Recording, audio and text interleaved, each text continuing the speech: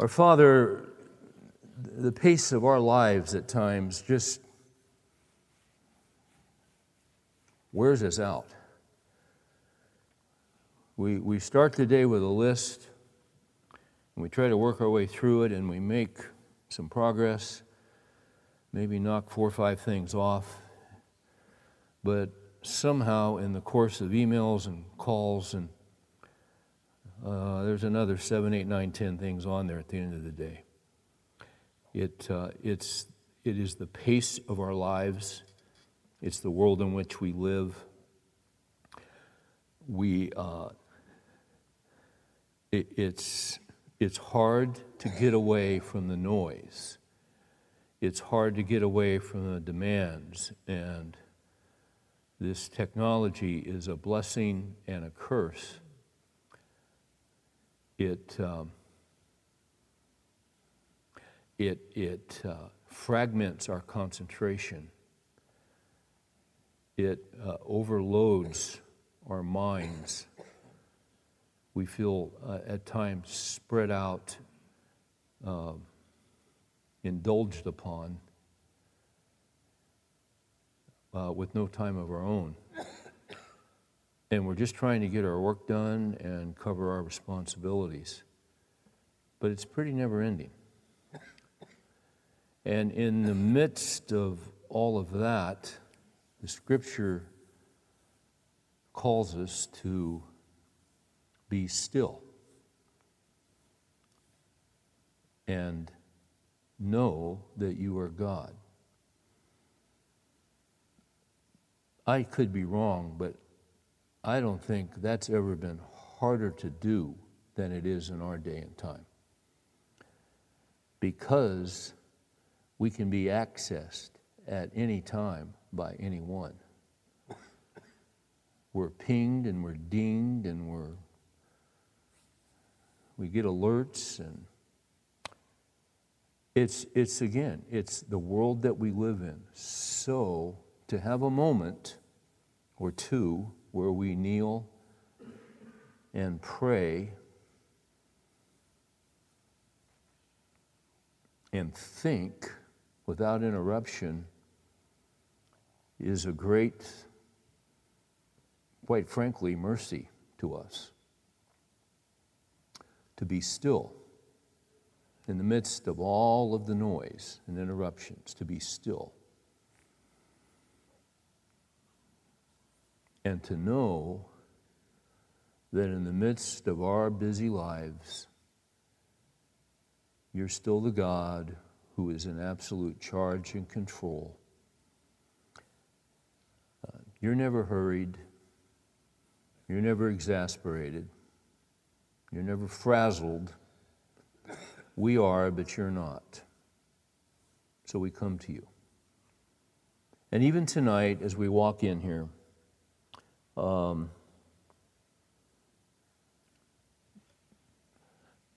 put rest in our hearts and just kind of slow things down a little bit, Lord, for us. Enable us to catch our breath here. And not only to catch our breath, but enable us tonight as we look into your word. We'd ask that you'd enable us, whatever it is we're dealing with and the different things on our plate, help us to get it in perspective. If it's in perspective, in other words, if we bring it, whatever we're dealing with, under the fact that you are our God and you oversee our lives from beginning to end, and that you've made promises to help us and to assist us and to care for us.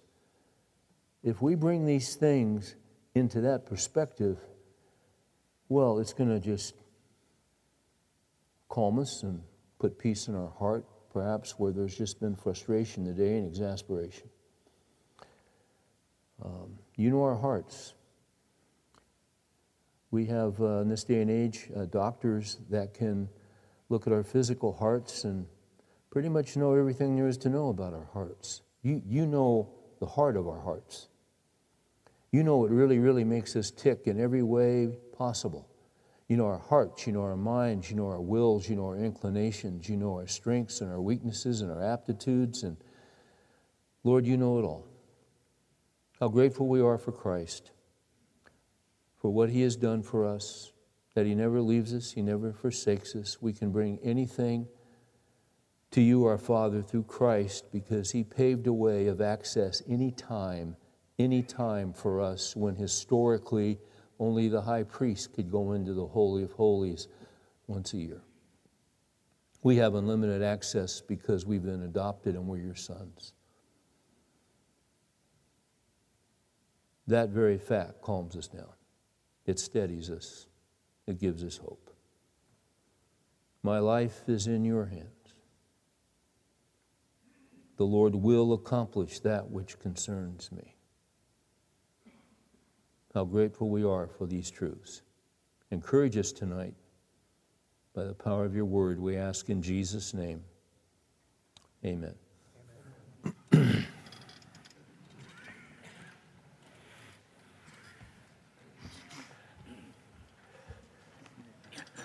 We've been in Psalm 107 the last couple of weeks. I'd like you to turn there again.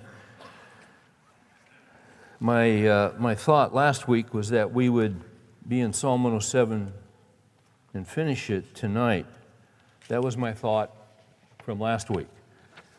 My thought for this week is we'll be in Psalm 107 tonight, and then we'll be in it again next week.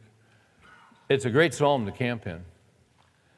It is a psalm. We've been, our theme here this semester, we've been talking about the trail, the path of life, the word path. My gosh, it seems like every page of the Bible it talks about the path of life, the way. There is a way that seems right to a man.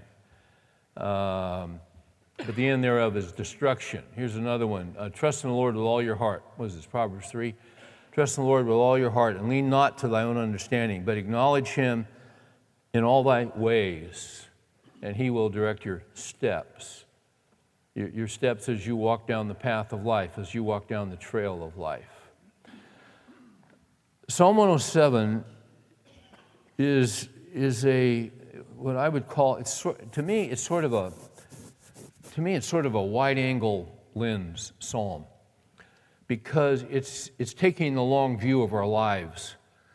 And in my mind, pretty much, here is the Christian life. The Bible says that we go from faith to faith. To me, here's what that means. When we come to know Christ, when He redeems us, when we hear the gospel, when our blind eyes are opened, Satan has blinded the minds of the unbelieving that they may not see the truth of the gospel. But when Christ regenerates us and opens our eyes, and we understand the gospel, and He puts a want-to in our hearts to come to Him, and He draws us, and we say, Lord Jesus, come into my life and forgive me of my sin. I trust in you alone for my salvation. Thank you for dying in my place. This is what last week was all about, Good Friday and then Easter. I ask you to lead me.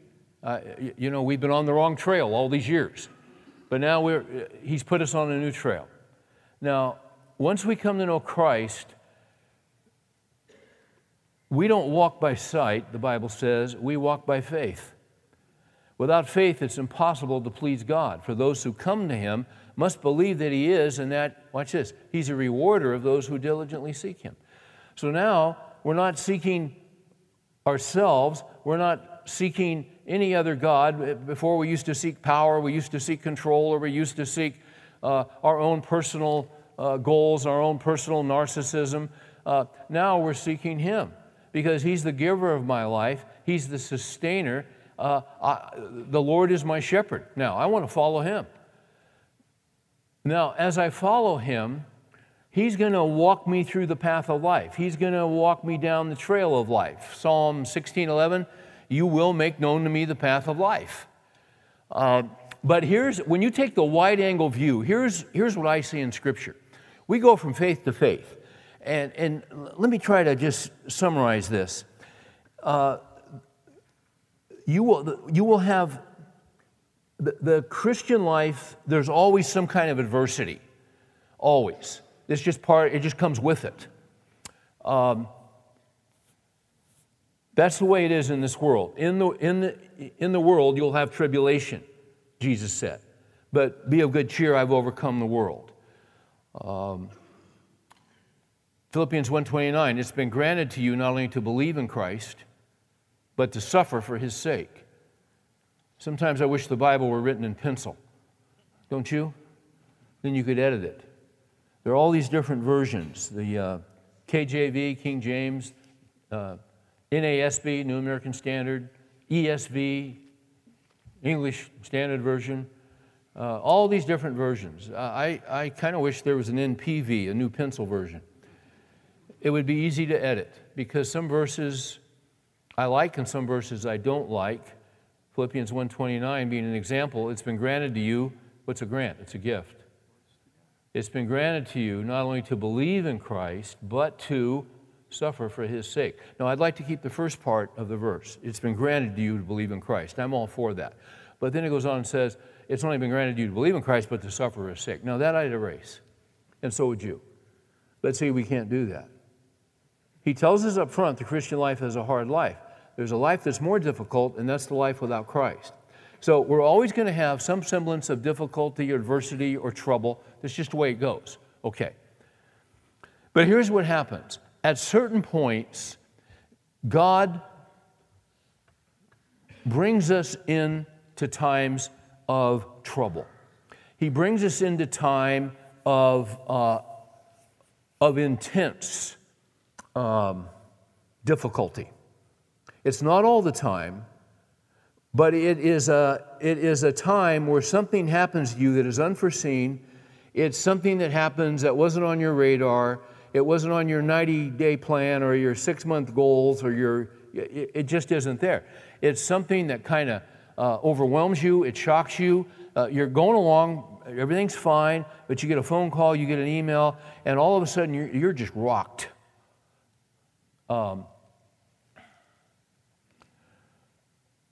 We all know Winston Churchill was Prime Minister twice of Great Britain.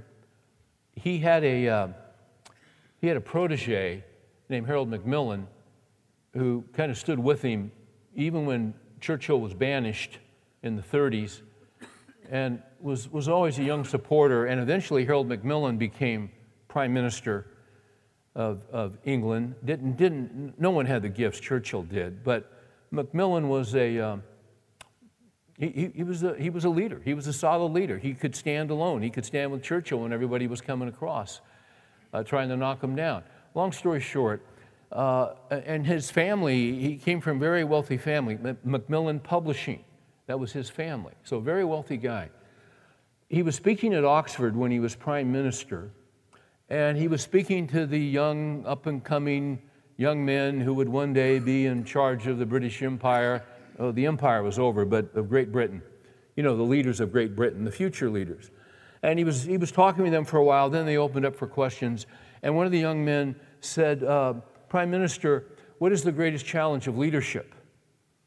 What is the greatest challenge of leadership? And without hesitation, Macmillan said, events, my dear boy, events. What did he mean by that? The greatest challenge to leadership are events. What he meant, see, there are two kinds of events. On your calendar, you've got events written down. See, we live our lives and we plan events. We just came through Easter. Did you have a family get-together of some kind? We did. It was on the calendar. Christmas. Are we going to my wife's family, or are they coming here, or who's coming? We have planned events. You've got them on your calendar. I've got them on mine. But you see, there are other events that are not on our calendar, but they're on God's calendar. And these are the unforeseen events that come into our lives. And when these unforeseen events come into our lives, what they do is they bring trouble, and they bring major league trouble. These events, which we don't see coming, you walk in, your boss asks you to come in, you're walking in, thinking, quite frankly, you're going to get a promotion. You walk out and you've just been fired. That happens. Suddenly, you're getting out of the shower and you're toweling off and you feel something you haven't felt before. And you go in and it's not what you want to hear. Suddenly there's an unforeseen event, and suddenly your whole life and your whole schedule is going to revolve around this thing that's on your side that wasn't there for a while. Now it's there, and now your life is not going to be normal, but you see normalcy is out the window because you're in an unforeseen crisis. Not unforeseen by God, unforeseen by you. This could be a marriage. Your wife walks in and she's done. She's had it. Yeah, you never saw it coming. Well, 100 different things, 1,000 different things. You get it. These unforeseen events, this is what McMillan was talking about. This is the challenge to our lives. When the unforeseen events come into our lives, and here's what these unforeseen events do. They shake us. They absolutely shake us to the core.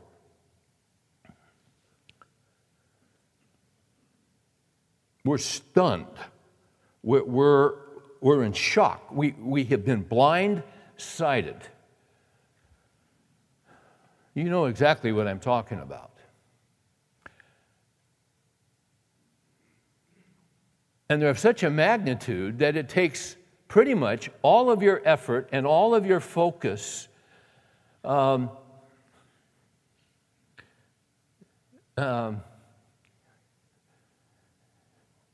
everything's turned upside down. And so now what's going on is quite frankly, you're in a survival mode. Now, is life like this all of the time? No, by the grace of God, it isn't. But there are times these unforeseen events come along and they shake us to the core. And when they come along, what we're trying to do is figure out, how do I survive this? And pretty much every waking hour, you're trying to figure out how to survive it, how to handle it, not to get totally overwhelmed, to keep some kind of perspective and normalcy, but it is so hard to do. It's so hard to do. You don't have much joy. You don't have much laughter. Life is serious, whatever this event is. And it can be of such a magnitude that you really do wonder if you're going to survive it, and you really do wonder if you're even going to get through it.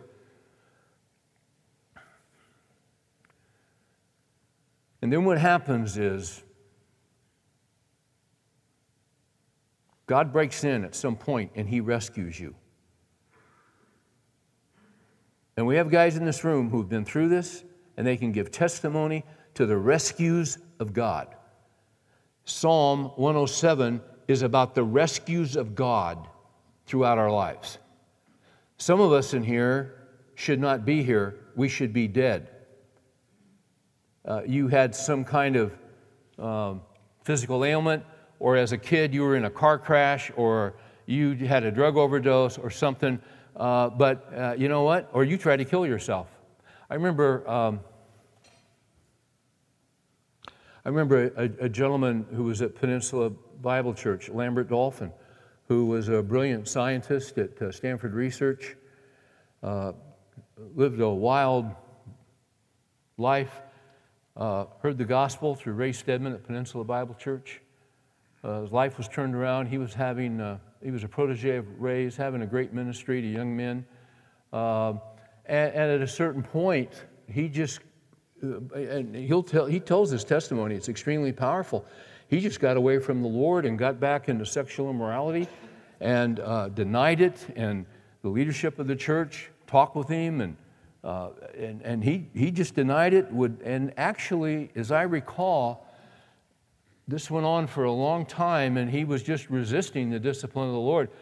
Actually tried to take his life. He knew how to take his life. He was a brilliant scientist. He knew what to ingest. Tried it once, and to his amazement, he woke up in a hospital, and to his great frustration. Some time went by. He decided to do it again, and this time he was really going to take a dose. Woke up again. And he realized that God wasn't going to let him do it. So he repented and turned back to the Lord. The Lord rescued him and then later restored him and gave him, and to this day, he's being used by the Lord. The rescues of God. Psalm 68:8 says, "To the Lord belongs escapes from death." If you've ever escaped death, you know why you escaped death?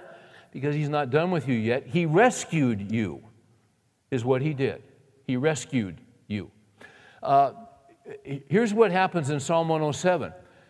You've got 4 different groups, we looked at these last week, who are in serious, serious trouble. Different kinds of trouble.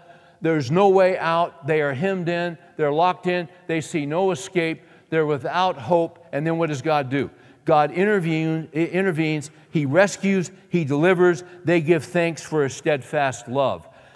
Now what happens is you get towards the end of the psalm, and let's take a look at Psalm 107. We're not going to read all of it tonight, but if we pick up in Psalm 107, let's get verse 1 because it's the theme.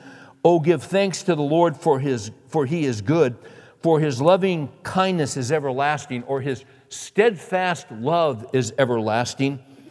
"Let the redeemed of the Lord say so, whom He has redeemed from the hand of the adversary, gathered from the lands, from the east and from the west, from the north and from the south." Speaking of those who were in captivity in Babylon for 70 years, and now He has brought them back into the land. And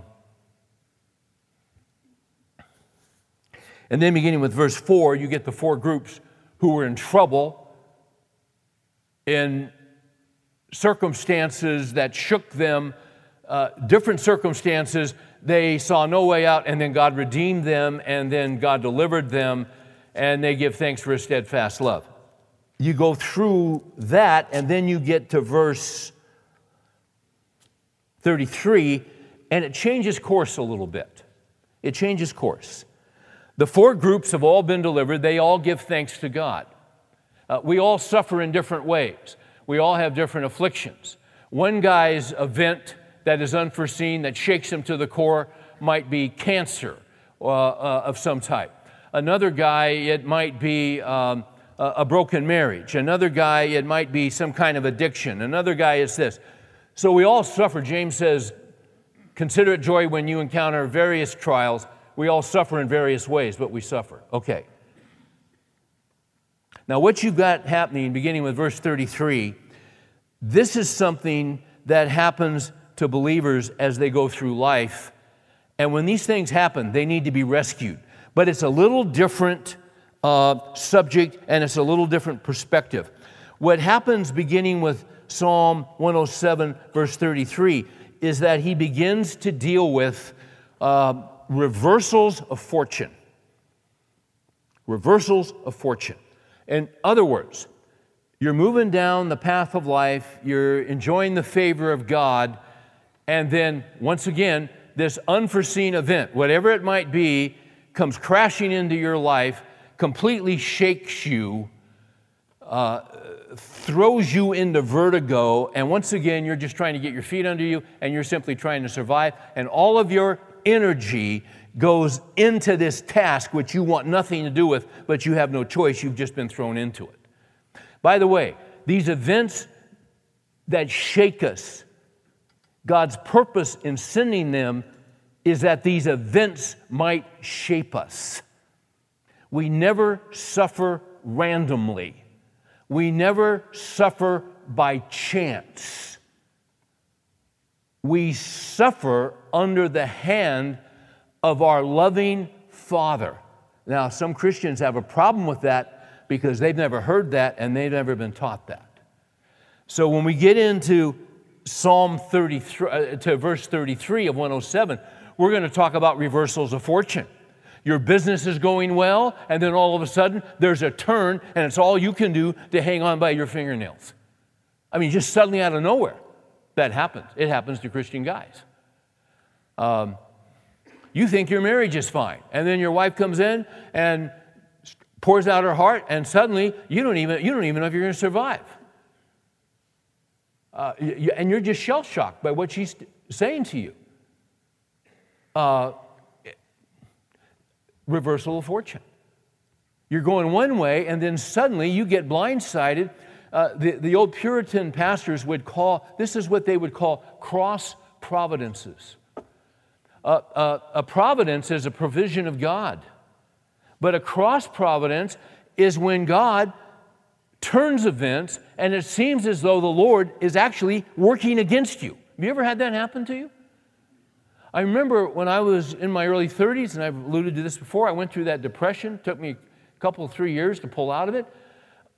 Everything was going wrong in my life, and that's why I went through a depression. For a lot of guys, depression comes from loss, and every time I turned around, something was being taken away from me, and something was being taken away, and I just felt like a tremendous failure in my ministry, and I wasn't seen to, I don't know, I just got overwhelmed, and I remember feeling like a quarterback. I remember praying and saying, Lord, what are you doing to me?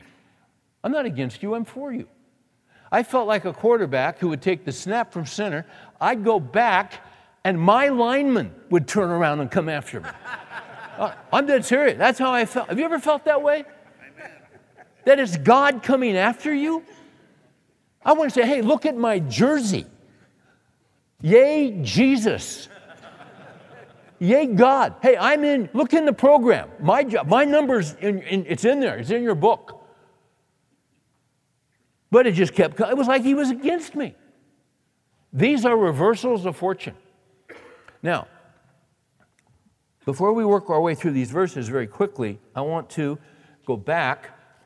Over the last couple of weeks, we have referred to the Heidelberg Catechism, which was used in Germany to teach children the Word of God and rural pastors. The context historically was that everyone lived under the Roman Catholic Church.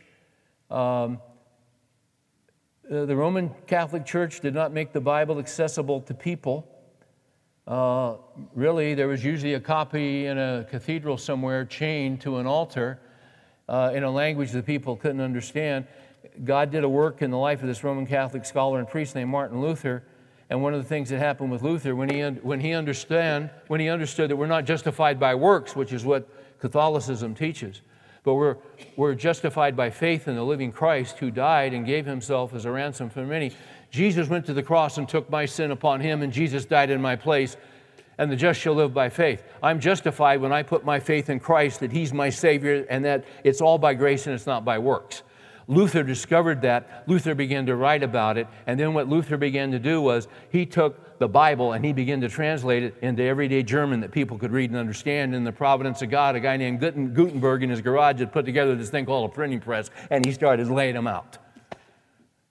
And so what happened, there was a Reformation. And it was making its way all over Europe, and it got to Heidelberg, and a couple guys in their 20s began to study the Scriptures seriously and went and they were tutored to a degree by Luther, and these guys understood the Scriptures, and they came up with this catechism so that it was question and answer so that they could teach children and rural people, what does the Bible say? And they were just condensing what the Bible said. So they had some questions, and let me just do them real quick here. Question 26, what do you believe when you say, I believe in God the Father Almighty, creator of heaven and earth? Here's the answer, that the eternal Father of our Lord Jesus Christ, who out of nothing created heaven and earth and all that is in them, and who still upholds and governs them by his eternal counsel and providence, is, for the sake of Christ his Son, my God and my Father. In him I trust so completely as to have no doubt that he will provide me with all things necessary for body and soul, and will also turn to my good whatever adversity he sends me in this life of sorrow. He is able to do so as Almighty God, and willing also as a faithful Father. Now see, a lot of Christians don't believe that God sends adversity. Job said, when Job was afflicted in Job 1, and all those things happened to him in about 45 minutes, Job tore his clothes, he worshiped, and he said, the Lord gives and Satan takes away. Blessed be the name of the Lord. And that's not what he said.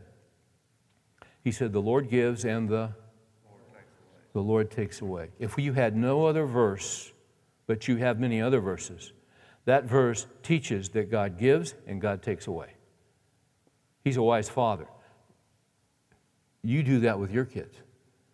There are times you give, but sometimes you have to take away. If all you do is give, you're not a good father.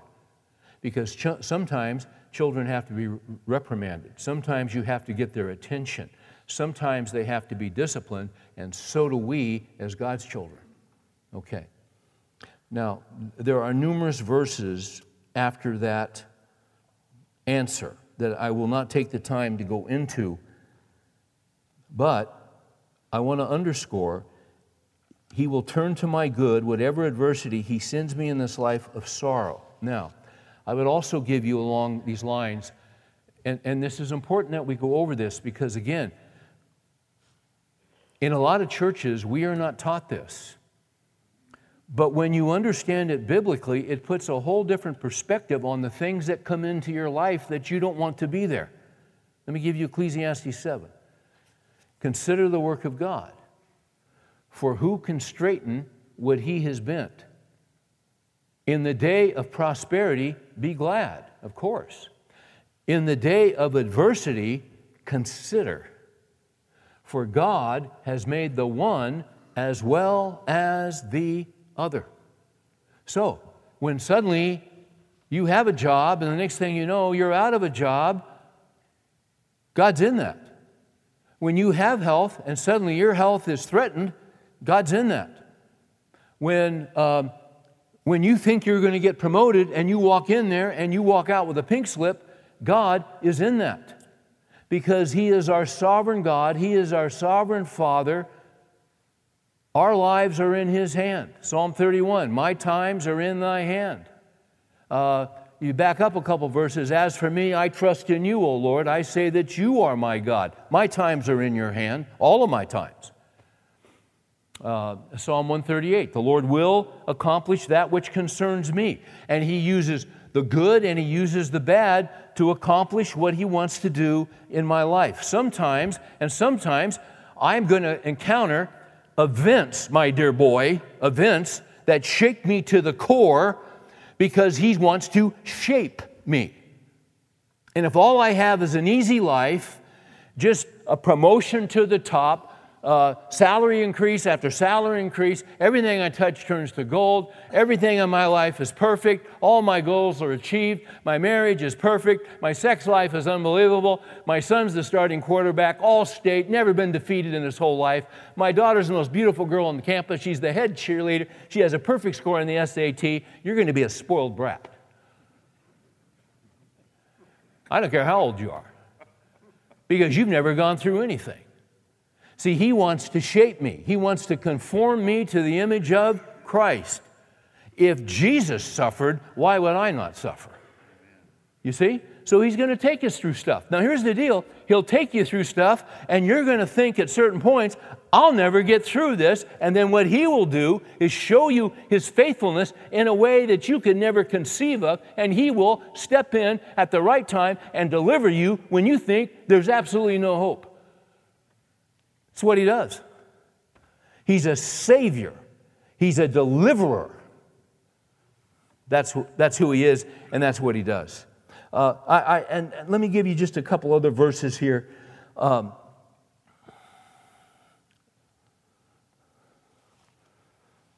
want to show you Isaiah 45. We looked at this last week. And again, you say, Steve, how come you just don't get right into Psalm 107? Because I got to set it up. If you really don't believe, can I say this to you? If you really, we're very fortunate to be in the church that we're in, where we have a pastor who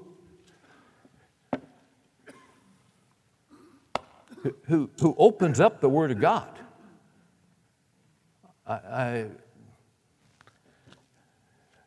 You know how fortunate we are? Hours in the Word of God. How many thousands of hours has he put in his lifetime in the Word of God? And he still does it. We show up and we don't get programs and we don't get, this and that, little maxims. We get the Word of God. Now, not every church has that. You see? Not every church are the people well taught. We're very fortunate. If you've never been taught that adversity comes from God, when adversity comes, you're going to be rocked. And you're not going to have any firm ground to stand on. So this is why we're kind of going through this a little bit. Now I want to show you Isaiah 45, verse 7, because Isaiah 45 is kind of a shocking verse, and it kind of rattles our cage a little bit, but it's true. Isaiah 45:5. I am the Lord, there is no other. But beside me there is no God. Now jump down to verse 7. I am the one forming light and creating darkness. Watch this. Causing well-being and creating calamity. I am the Lord who does all these things. I have a question. Do you have any well-being in your life? Yeah, you do. I do too. Where does that come from? From our wonderful Father in heaven. Thank Him for His mercies. You got any calamity in your life? Where does that come from? Well, there's a devil and there's an enemy and da. Yeah, there is. But ultimately, where does it come from? It comes from the Lord. Job had a life full of well-being. He was a godly man. And then suddenly he had calamity. Now, where did that calamity come from? You see, Steve, right there. That was the enemy. That was the devil that came and afflicted Job. Yeah, it was, but remember now what the devil had to do before he could afflict Job. Somebody tell me. He had to get permission from the one who was in absolute control and the one to whom he answers. The devil is not equal with God. He is a fallen angel. As Martin Luther used to say, the devil is God's devil. He's got a purpose for him. He's under control. He has parameters. He has a chain. He can't break that chain. He can't touch you apart from the permission of the Father. And if indeed permission is granted, it is, watch this, it is to shake you in order to shape you. It's not without purpose, it's with meaning, and it is for a season, it is for a time, it has parameters. You have permission here and here, but not here or here or here or here or here or here or here. So it is under the control of your Father. It's very important to understand. See, right there, that helps me. Right there, that gives me assurance. Right there, so my life really isn't out of control, even if I get demoted. That's correct. If instead of getting promoted, you get canned. That's the plan of God for you at this moment in your life. Well, my gosh, I'm not sure I'll ever get promoted. Well, you don't need to worry about that because ultimately promotion comes from the Lord. Psalm 75, not from the east, not from the west, not from the desert comes promotion, but promotion comes from the Lord. Ask Joseph about promotion. The most unlikely guy on the face of the earth. He had no good old boy network. He didn't go to college with Pharaoh and his boys. He wasn't in the fraternity. He didn't even speak the language. And God raised him up. So it doesn't matter where you are.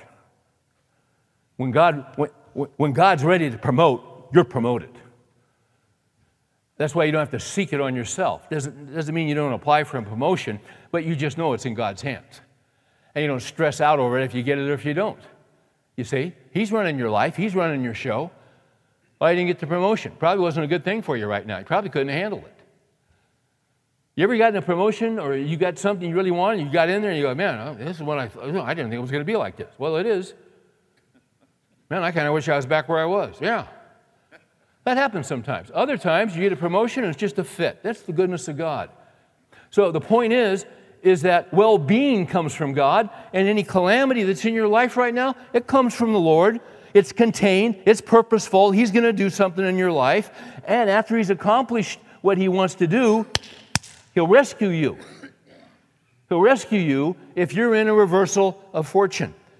This is what happened to Joseph. His brothers sold him into slavery at the age of 17. Now here's a question, it's not a trick question. Is it evil to sell a kid at the age of 17 into a lifetime of slavery? The answer is yes. Could God have stopped the evil? Yes. Did God stop the evil? No. Because later in his life, in Genesis 50, now that he is the prime minister of Egypt and actually a father to Pharaoh, the Bible says, therefore he's the most powerful man on the face of the earth. Their dad has just died. The brothers think Joseph is now going to get back at them, and he says to them, you intended it for evil, God intended it for good to bring about this present result. God does not immediately keep us from evil because sometimes God has a purpose in allowing evil and calamity to come into our lives, but in the immediate context, we cannot see the evil and we cannot see the goodness of God. But whenever that happens, you see Romans 8:28 comes into play, and we know that God causes most things, not what it says, and we know that God causes all things to work together for good. It doesn't say all things are good. Murder's not good. Bankruptcy's not good. Rape's not good. God causes all things to work together for good. To those who are called, to those who love Him and are called according to His purpose. So at some time, can't tell you when, can't tell you how, what God will do, the worst thing that's ever happened to you in some way, shape, or form, God will turn it for your good. That's all we know. And so we walk by faith and not by sight because we can't see how would that ever happen? How in the heck could that ever happen? Well, you can think about it all night long for 30 days straight, and you'll never figure out what God's going to do because you can't anticipate God.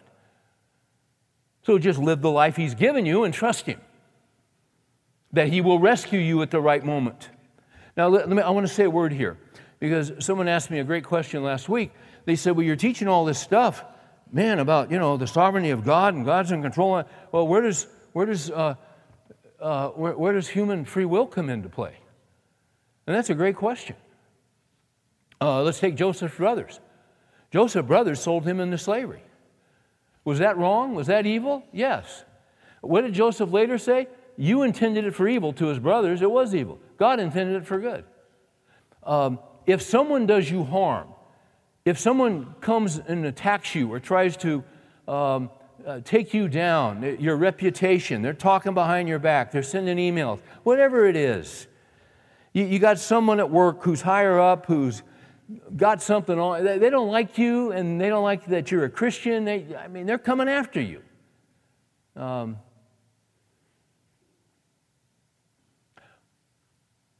Are they responsible for their choices? The answer is yes. Absolutely, they're responsible. There is human responsibility. I am responsible for my choices. You're responsible for your choices. Somehow, but you say, no, wait a minute. I thought God was sovereign and God had a plan. That's exactly right.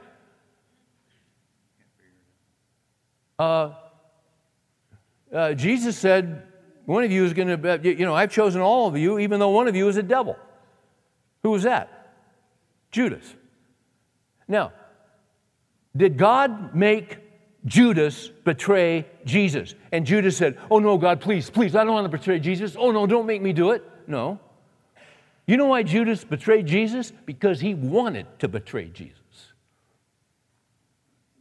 And somehow that's folded up in the eternal plan of God. It was explained to me this way. The plan of God encompasses human responsibility. I'm responsible for my choices, you're responsible for yours. However, God's plan, you can't forget to factor in God's choice and God's plan. See, the plan of God, catch this, the plan of God includes human responsibility, but the plan of God is sovereign. Let's put it this way. God's plan involves certainty without compulsion. Did you get that? God has foretold what's going to happen. He has planned what's going to happen. But people are not forced against their will to do something. God doesn't work that way. Why did you marry your wife? When I married my wife, you know why I married Mary? I wanted to marry her. I didn't say, oh, no, Lord, please. No, oh, God, please, in heaven. No, not her. No. Oh, no, Lord, no. You know what? I just wanted to marry her. I wanted to hang out with her. I wanted to talk with her. I wanted to go eat spaghetti with her. I just wanted to watch football. I'd never met anybody like her. I mean, she got me, I got her. This was good. I married her because I wanted to marry her, and it was the plan of God the whole time. Well, how do you know it was the plan of God? Well, because He planned for us to have 3 kids, and we got 3 grandkids, and that was all the plan of God. And if I hadn't married Mary, that would have never happened. Right? But see, He worked through my desires. He worked through my will. So, and listen, you can drive yourself nuts trying to get the bandwidth on this thing. You can't figure it out. But know this, God's plan involves certainty without compulsion. People are responsible for their acts. Somehow God oversees the whole thing. Psalm 119:91 says, all things are thy servants. Everything serves God. Even the wicked, even the evil. Okay. So someone does you harm, someone comes after you. Just know still that God's behind it and God is working for a purpose in your life. Now, with all that said, let's go to Psalm 107. You guys still with me? Let's go to Psalm 107. Let's go to whatever verse we're going to. I'll know it when I see it. Yeah, 33. Here we go. Now, these are the reversals of fortune that come from the hand of God. And I got to tell you, when you first read this, you can blow right over it. But it's significant. Watch this. And again, he's talking to the people coming back from 70 years of captivity in Babylon. Did they have a reversal of fortune? Yeah. Okay, now watch this. He, meaning God, changes rivers into a wilderness or a desert. There is nothing in the world like a free-flowing natural river. It's wonderful. I remember when I drove up to Oregon for the first time to start seminary, and right along the highway, just outside of Ashland, somewhere, there was this beautiful, I don't even know what river it was. It was a stream, just flowing. I mean, I don't know if it was the Chutes or the Rogue, I don't know what it was. I pulled my car over, and I just got out, and I just stared at it for 20 minutes. I mean, it was just,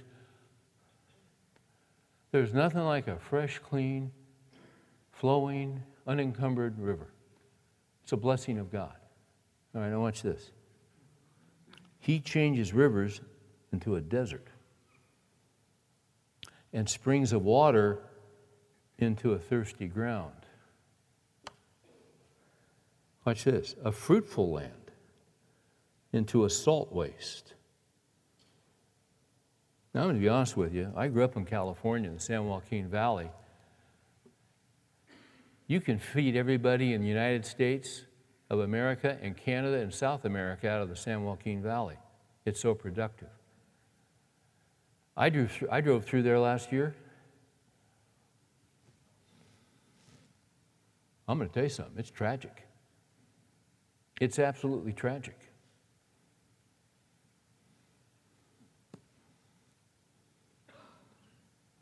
Now, this says in verse 34, he turns a fruitful land into a salt waste. Now, watch this, because of the wickedness of those who dwell in it. So you know this in the Scriptures. When people turned from God, there were physical ramifications. The favor and blessing of God that we take for granted. In the old, today we attribute everything to whatever the latest global warming, climate change. It's Baal worship. In the Old Testament, it was Baal worship. Baal controlled the rain. Baal controlled the agricultural cycles. It's the same thing. They just won't give glory to God. Okay? And when people turn from God to false gods and to false deities and idolatry, this is what happens. Now, you've got godly people living in the San Joaquin Valley. I have friends who farm in the San Joaquin Valley. They're going through a tough time, you see. In Israel, if you recall, Abraham and his nephew Lot, they were very blessed by God. They had all these livestock, and at a certain point, they had to divide because they couldn't stay together. They just had too much wealth and too many animals, and they had to divide and separate. And so Abraham said to Lot, you choose what land you want. And he looked down towards the south to this incredible, productive, fruitful grassland and orchards, and it was just beyond belief. And he said, I'll take that. And Abraham said, fine, and then I'll take the other. What Lot chose was Sodom and Gomorrah. And if you go to Israel today, that bus will drive you down by the Dead Sea. And as soon as you get out of that bus, you're going to get hit with a wave of heat that'll just about turn your lights off. And you know what that fruit, it was so productive that Lot said, oh, I'll take that. And I'll tell you what, it's just nothing but salt and dirt and desert. And all you want to do, you look and you want to get back in the bus and get your air conditioner and get your water and head back to Jerusalem. God said it never produced again. Yeah. Now look at this, 35. Now here's the flip side. He changes the wilderness into a pool of water and a dry land into springs of water. See, he can do the reverse. And there he makes the hungry to dwell so that they may establish an inhabited city. See, if you're in a wilderness, what God can do, well, God can rescue you and take that wilderness and turn it into a bountiful place. He goes on and he says, and there he makes the hungry to dwell. They may establish an inhabited city and sow fields and plant vineyards and gather a fruitful harvest. And he blesses them and they multiply greatly. And he does not let their cattle decrease. 39, when they are diminished and bowed down through oppression, misery, and sorrow, he pours contempt upon princes, and he makes them wander in a pathless waste. That's an interesting phrase because so often lands are afflicted because of their leadership, because their leadership is ungodly. This is what happened in Israel, and this is what happened in Judah. And when leadership is ungodly and the leadership takes people away from the one true living God, what happens is there's devastation in the land. You see that phrase, he pours contempt upon princes in verse 40? Do you see that? Or nobles, the leaders, and he makes them wander in a pathless waste. Keep your finger there and flip over to Job 12, because in Job 12 you see the same wording used. In Job 12,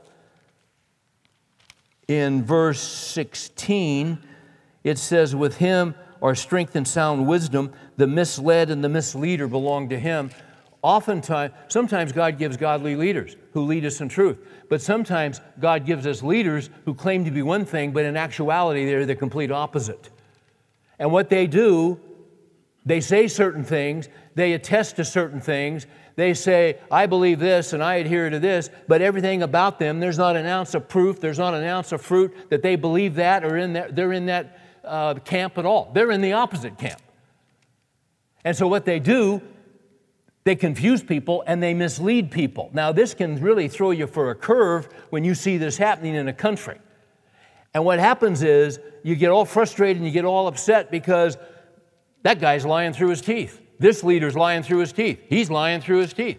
But people don't realize that they're just going along with it. Well, just note what it says. Note what it says. With God are strength and sound wisdom. The misled and the misleader belong to him.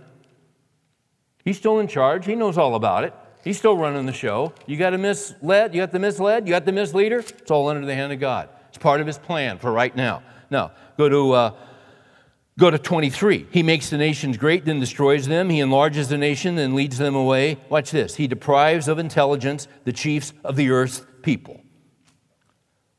He makes them wander in a pathless waste. Same phrase in Psalm 107. He makes them wander in a pathless waste. Why? Because they chose not to acknowledge God. And when you choose not to acknowledge God and not to acknowledge God and not to acknowledge God and not to acknowledge God, at a certain point, God's going to let you go. He's going to give you over. Whenever God hardens someone, God hardened Pharaoh's heart. You know what God did with Pharaoh? He just took off. Pharaoh wanted to go this way. He wanted to disobey. He wanted to disobey. He wanted to disobey. God just removed the restraints and gave him what he wanted, and he hardened his heart.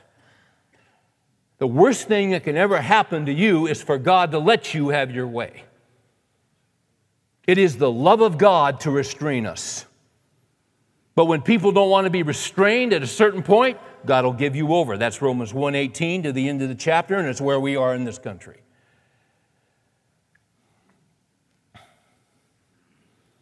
He makes them wander in a pathless waste, but he still takes care of his people in the midst of it.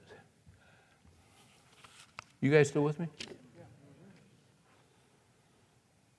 Isn't it amazing how relevant the Word of God is? It's the only thing that keeps me going. Let's go on. I'm in Psalm 107. He pours contempt upon princes, makes them wander in a pathless waste. But he sets the needy securely on high away from affliction, makes his families like a flock. God can take care of his people in the midst of crisis. God did it during the Babylonian captivity. They hauled off and were in captivity for 7 years, and God says to them in Jeremiah 29, the worst happened, and he said, I know the plans I have for you. Plans for your welfare and not for calamity, to give you a future and a hope. What do you mean? The worst is going to happen. Man, this country, we've lost our country. Yeah, I know the plans I have for you, my people. I know the plans I have for you. I got you covered. Plans for your welfare, not for calamity, to give you a future and a hope. And just previously, he says to them, so listen, yeah, I know the worst has happened. So what are you going to do? I want you to get married. I want you to marry off your kids. I want you to plant your gardens. I just want you to keep living life. I got this handled. I got this under control. You just keep serving me. The eye of the Lord is on those who hope for his loving kindness. He's got us covered, guys.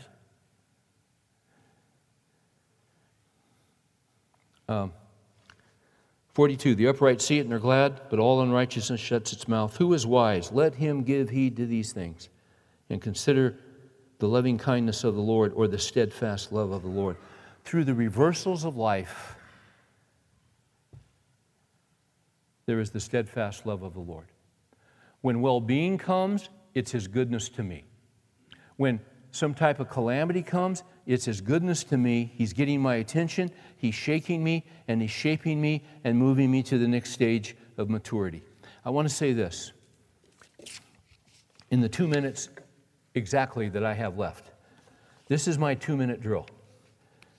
And unlike the NFL, I'm going to violate the 2-minute drill.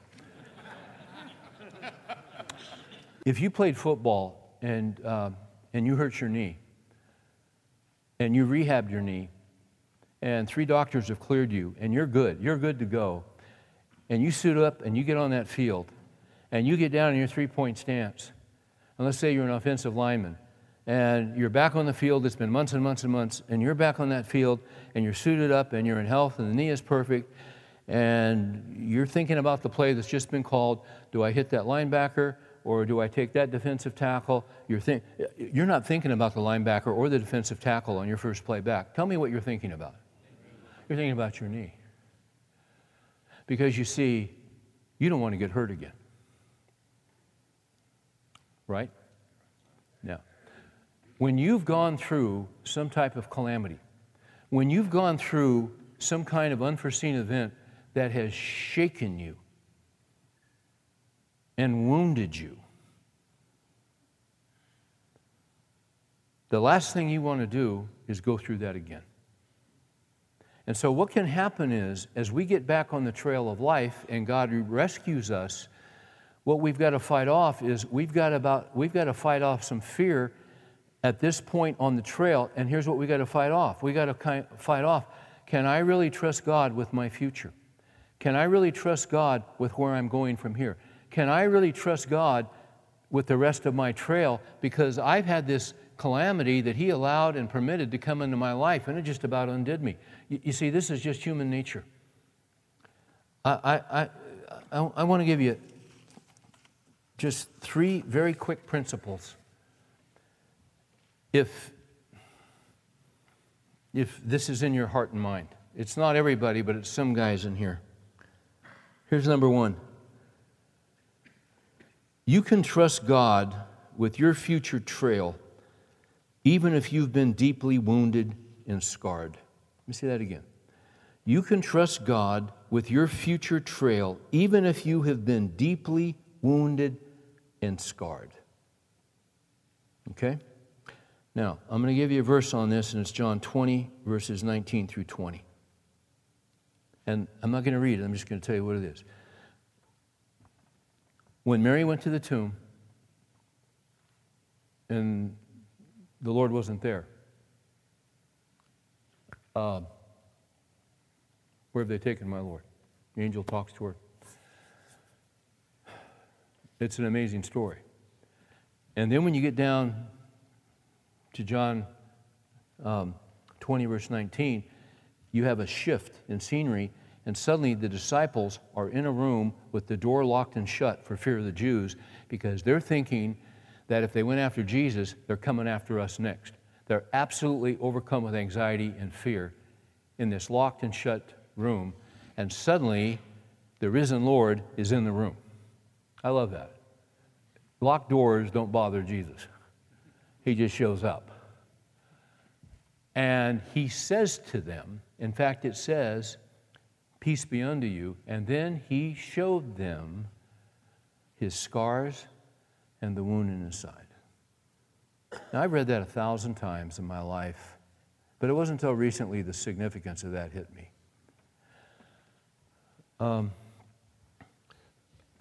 When you've been shaken to your core and wounded and scarred deeply, and you don't ever want to go through that again, and you're fighting off fear that something might happen to you again, can I tell you this? Jesus understands your wounds and your scars because he was wounded and scarred. He knows what that's like. And I also want to say this, as deep as your wounds and your scars have been, they cannot compare to his wounds and his scars because he took on the sin of the entire world. What I'm trying to say is that he understands our fear.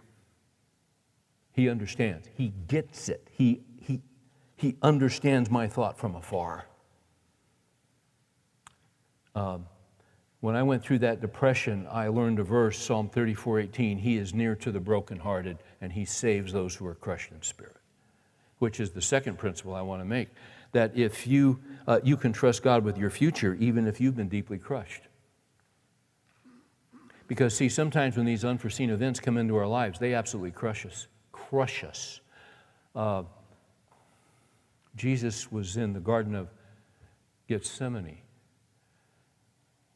If you have a chance to go to Israel, you can still go to the Garden of Gethsemane, and on that hillside, you know what you see everywhere? You see olive trees, everywhere.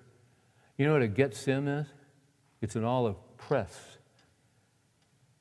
They take those olives and they put them into this press and they crush them.